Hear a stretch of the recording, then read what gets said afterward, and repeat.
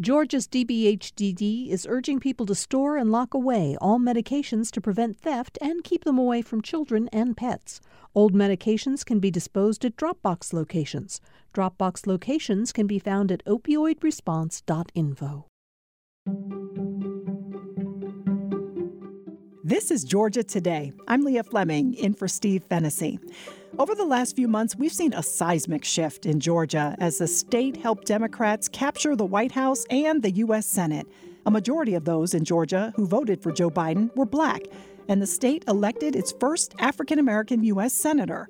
According to census data analyzed by the Pew Research Center, the state's eligible voter population grew by about 2 million over a nearly 20-year period starting in 2000. Georgia is seeing more black folks move to cities and towns, proving that the demographic shift is a thing. One of the people riding that shift into Georgia is 28-year-old artist Tiara Ponce, who moved to Macon in 2015 from Brooklyn, New York. She's left her mark about Black pride in her community. They call me the hip-hop Rosa Parks.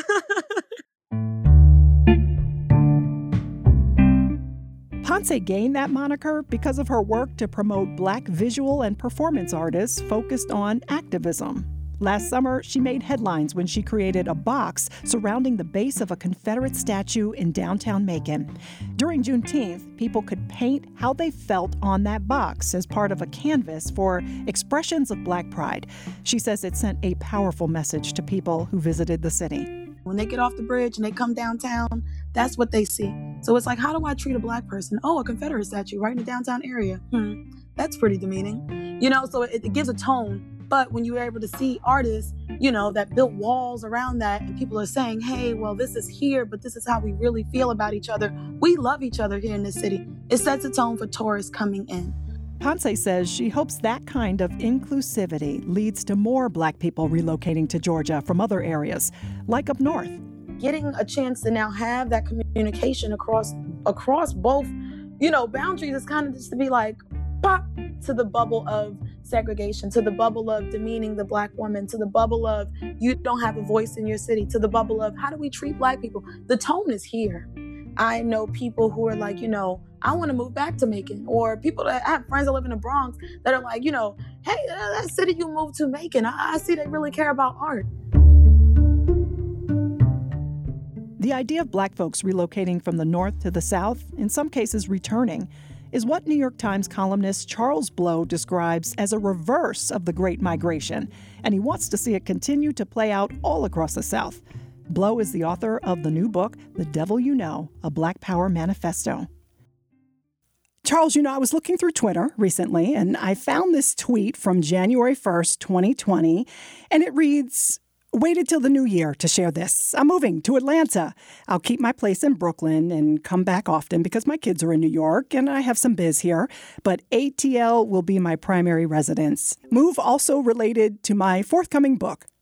Do you recognize this tweet, Charles?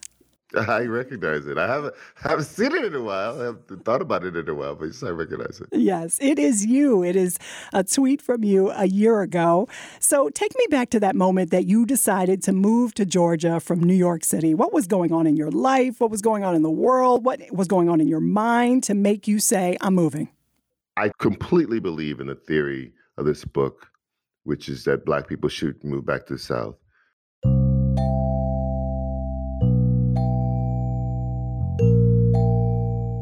And if I completely believe what I am writing, that I'm not putting out a thought exercise, that I'm not, just trying to spark conversation.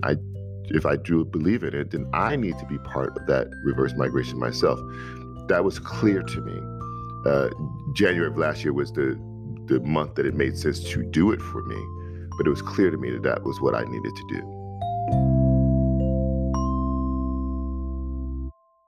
So, Charles, you write about this idea of reversing the Great Migration, but let's step back for a moment. What was the Great Migration? The Great Migration was the mass movement of African Americans, mostly from the rural South, to cities in the North, Midwest, and West. It occurred in two stages. The first wave was around roughly around the First World War, and the second wave began roughly around the time of the Second World War. People were largely driven to migrate because they were escaping terror and oppression in the South. I draw the line in the dust and toss the gauntlet before the feet of tyranny, and I say segregation now, segregation tomorrow, and segregation forever. And they were moving towards economic opportunity and more civic engagement and freedoms in the North, West, and Midwest. Charles, my father was born in South Carolina, but as a baby, his siblings, my grandparents, along with so many others, they moved up north to, the north. Pittsburgh, Pennsylvania is where they went to work in the steel mills. And, they did it because there was jobs, that was good work. Race relations were supposedly better than the South, which wasn't saying much, but they actually were a part of the second great migration of the 1940s to about 1970. And then something happened along the way. That was 1973. A few months ago, its citizens elected a man they thought could best do the job as mayor of Atlanta. His name is Maynard Jackson, and he's the city's first black mayor. And not just Atlanta, but the first black mayor in the South. Pending reorganization of our city government will be designed to open wide the doors of City Hall to all Atlantans and to make our city government more responsive to people needs and people problems.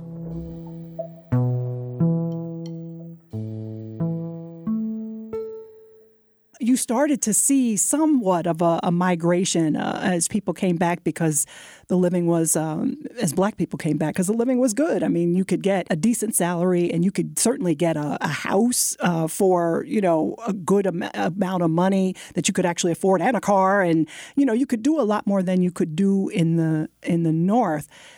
And that brings me to your book. Your book is now really pushing black people, young black people, to come back home, so to speak, come to the South from northern cities. What will be gained by them doing that? Well, political power. Democrats swept the Senate races in the traditionally red state of Georgia. Raphael Warnock and Jon Ossoff's victories mean that the Democrats will take control of the Senate, and this will have huge implications for the incoming president. This is the very first time in American history that black people were the majority of a coalition that elected a U.S. senator, in this case, 2 of them. This is the first time, at least since Reconstruction, that black people were the majority of the coalition that delivered a state for a political candidate. It is monumental what black people have done here, and part of it is obviously amazing organizing by a whole host of groups, including the amazing Stacey Abrams. I need you to show up. I need you to show out. I need you to bring your friends and your families, but I need you to bring your prayers and your spirit, because we have a chance to save America, Georgia. And this isn't hyperbole, this is fact. I didn't know anyone this election cycle who had not voted early. And in my friend groups here, everybody not only voted, took pictures in the line and took pictures of their little peach stamp to make sure that everybody knew they had voted. And that's a very different calculus than living in a place like New York, where I always knew that New York was going to be blue. Mm-hmm. That the biggest choices that I had to make were for governor and mayor of the city and things farther down ballot. But on the presidential line, I always knew that New York was going to be blue. Since 1990, the black population of Georgia has doubled from 1.7 million to over 3.4 million people.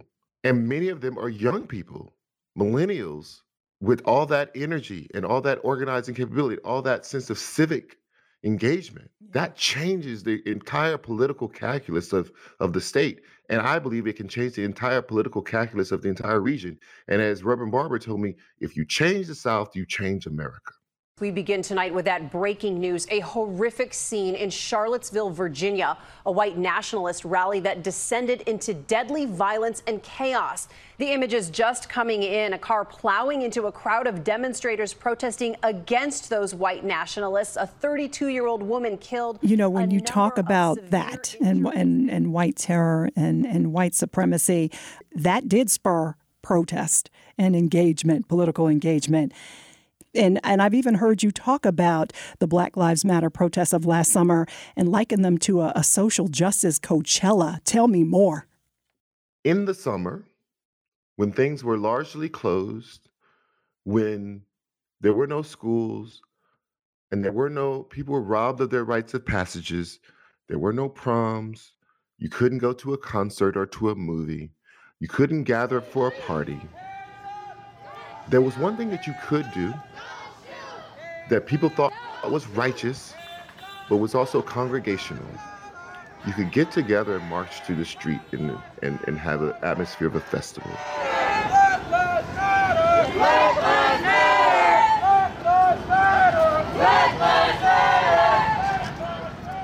And that happened. But as soon as things started to reopen, people went back to school.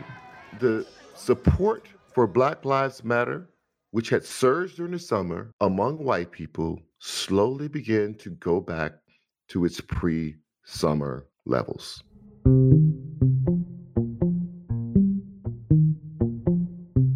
Now, you tell me what that is. Were people experiencing some sort of cabin fever racial justice moment because they wanted to get out of the house? Or were they truly committed to equality and egalitarianism? You know, maybe history will have to answer that question for us. But the data suggests that they walked away, that many of them walked away. Mm-hmm.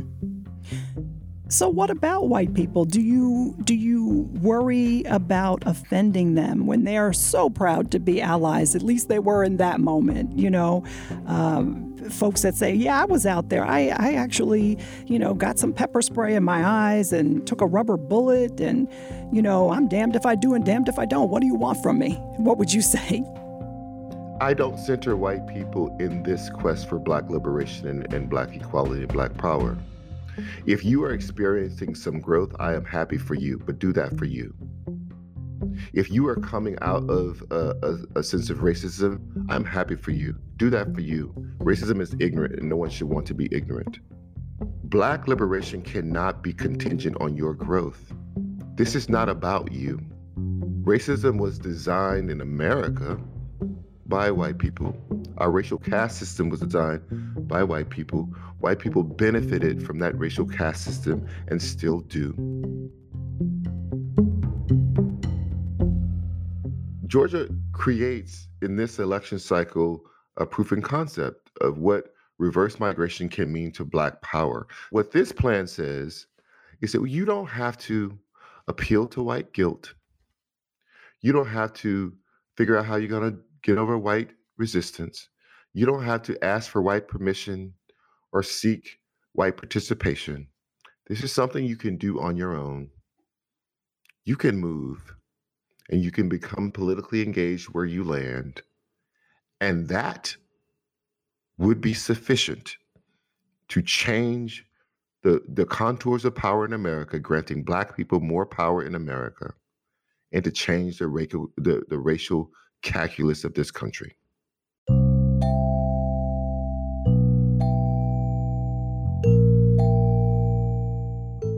There are 1,200 majority Black cities and towns in America. 90% of them are in the South. And city after city, these major Black cities, many of them capital cities in the South, have these young, vibrant, revolutionary thinking mayors. And just being part of that possibility in the South was invigorating and a major pull for me. Just ahead, hype meets reality. What was it like for Charles when he moved to Atlanta? Did it live up to his expectations? This is Georgia Today.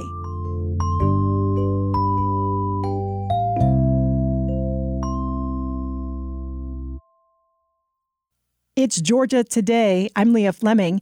We're talking about Georgia experiencing a reverse of the Great Migration, with more African Americans moving into the South. The late Congressman John Lewis saw that up close in a November 2019 interview with GPB. The civil rights icon had this to say about the changing South. When you travel through the South today, you see an unbelievable place in the making. And it's amazing to me when I go back to rural Alabama where I grew up, travel through the state of Georgia or other parts in the South. I feel like we're more than lucky. We are blessed to see all of these smart young people on the move. And many of the people that are not so young, they're moving with change. They want to help the South redeem. They want to make the South a better place. We just heard the late John Lewis talk about the possibilities for the South. And that's what's moving New York Times columnist Charles Blow to call for a reverse of the Great Migration. After living in New York for years, Charles returned to the South when he moved to Atlanta in January 2020. He writes about that in his new book, The Devil You Know, a Black Power Manifesto. The devil you know versus the devil you don't, that's actually from a proverb. Is that where you got the title of this book from? Well, I was playing on that because that proverb has also become kind of a old saw cliche in a way. And so I was, there's a line in the book where I say, when Black people migrated to the North, they traded the devil they knew for the devil they didn't, only to come to realize that the devil is the devil, that racism behaves the way racism behaves, and it is not geography dependent. It is proximity and scale dependent. When Northerners could look down their nose at their Southern counterparts and say, you are horrible people for maintaining this system of injustice and inequality, they were doing so because there were very few Black people who lived near them. But the moment that a large numbers of Black people moved into their neighborhoods and into their cities, they started to behave exactly the same way that the South had behaved, using exactly the same tactics. Massive housing and educational segregation, brutal police tactics, the entire gamut of tactics that the South had used, the northern cities began to use. So this great migration back to the South, is this a historical moment, you think? It can be if we want to make it one. There's a history-making moment in what happened in Georgia. Absolutely. We can replicate that experience across the South. That can be the history-making moment. You have to make a choice. You can't just complain. You can't just march for the rest of your life. You have to figure out where you're going to live your life and how you're going to exercise your political power. And I'm saying you should do it by moving back to the South. What has your experience been like since you have migrated back to the South? It is interesting to be back in a space where Black majority and Black leadership is not even extraordinary. Mm-hmm. It's not even a thing that people think about, care about. It's so routine. Or that a thriving Black middle class can exist, and it's not an extraordinary thing.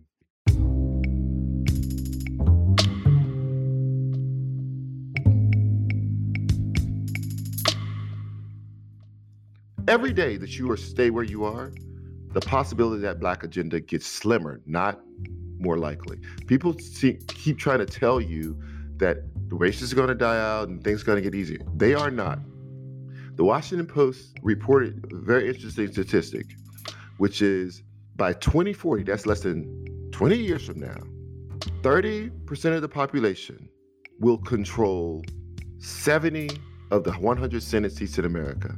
And that 30% of the population will be in states that are disproportionately white, disproportionately wealthy, and disproportionately rural. And that is because there's another migration happening right now, whether you know about it or not, and that is an urbanization migration. And it is largely fueled by young, college-educated white people who are reversing the trends of their parents, moving back into cities and back into large states rather than out of them into the suburbs. And so what you're going to do is the 70% of the population by 2040 will live in the 15 largest states. Those smaller states, disproportionately white, disproportionately rural, disproportionately elderly, are going to choose 70 of the 100 Senate seats. Do you think that someone sent to the Senate by a population that's disproportionately white, elderly, and rural is going to vote for reparations? Do you think that those senators are going to vote for police reform? Every election, your chances of getting a Black agenda through are going to get slimmer unless you do something. Black people have to decide whether or not they want a piece of this pie. Do you want a piece of the state power pie? Do you want a shot at getting an agenda through? And also, do you want a shot of having that agenda enacted on a state level, even if it cannot be enacted on a federal level? My thanks to New York Times columnist Charles Blow. He's author of the book, The Devil You Know, A Black Power Manifesto. Before we go, let's hear from another Georgian who returned to the state after being away for years. Harolyn Rawls left Atlanta in the 1980s for Tennessee, in part because of concerns over the Atlanta child murders. We live right there in the area of where all the stuff was happening, that all the murders was happening. We live kind of in that central area. The Atlanta child murders was just a little too much for my family. And a lot was going on financially, so the opportunity presented itself to go to Tennessee. Not long after that, Rawls relocated to Detroit, where she remained for 26 years. I have never liked the North. And when I say never, I mean, I literally will have anxiety attacks because I missed home. I mean, literally, I hated being cold. The winters were brutal, and there was no hospitality there. It was like everybody was mean and angry and bitter. So she had enough. After short stints back in Atlanta over the years, she finally relocated in 2014. And she's not the only one. Harolyn Rawls says the shift that she's seeing feels good as more African Americans are relocating to Georgia. After this election, I'm excited to be back here. I'm excited. We're getting ready. Change is coming, you know. There are people that I know have left Atlanta and are like, oh my gosh, I'm not part of history anymore. I'm no longer part of it because I don't live there. Well, guess what? Harolyn is part of it. We're here and we're excited. I'm Leah Fleming, in for Steve Fennessy. Georgia Today is a production of Georgia Public Broadcasting. You can subscribe to our show anywhere you get your podcasts. And please leave us a rating and review on Apple. Our producers are Sean Powers and Sam Burmis-Dawes. Thanks for listening.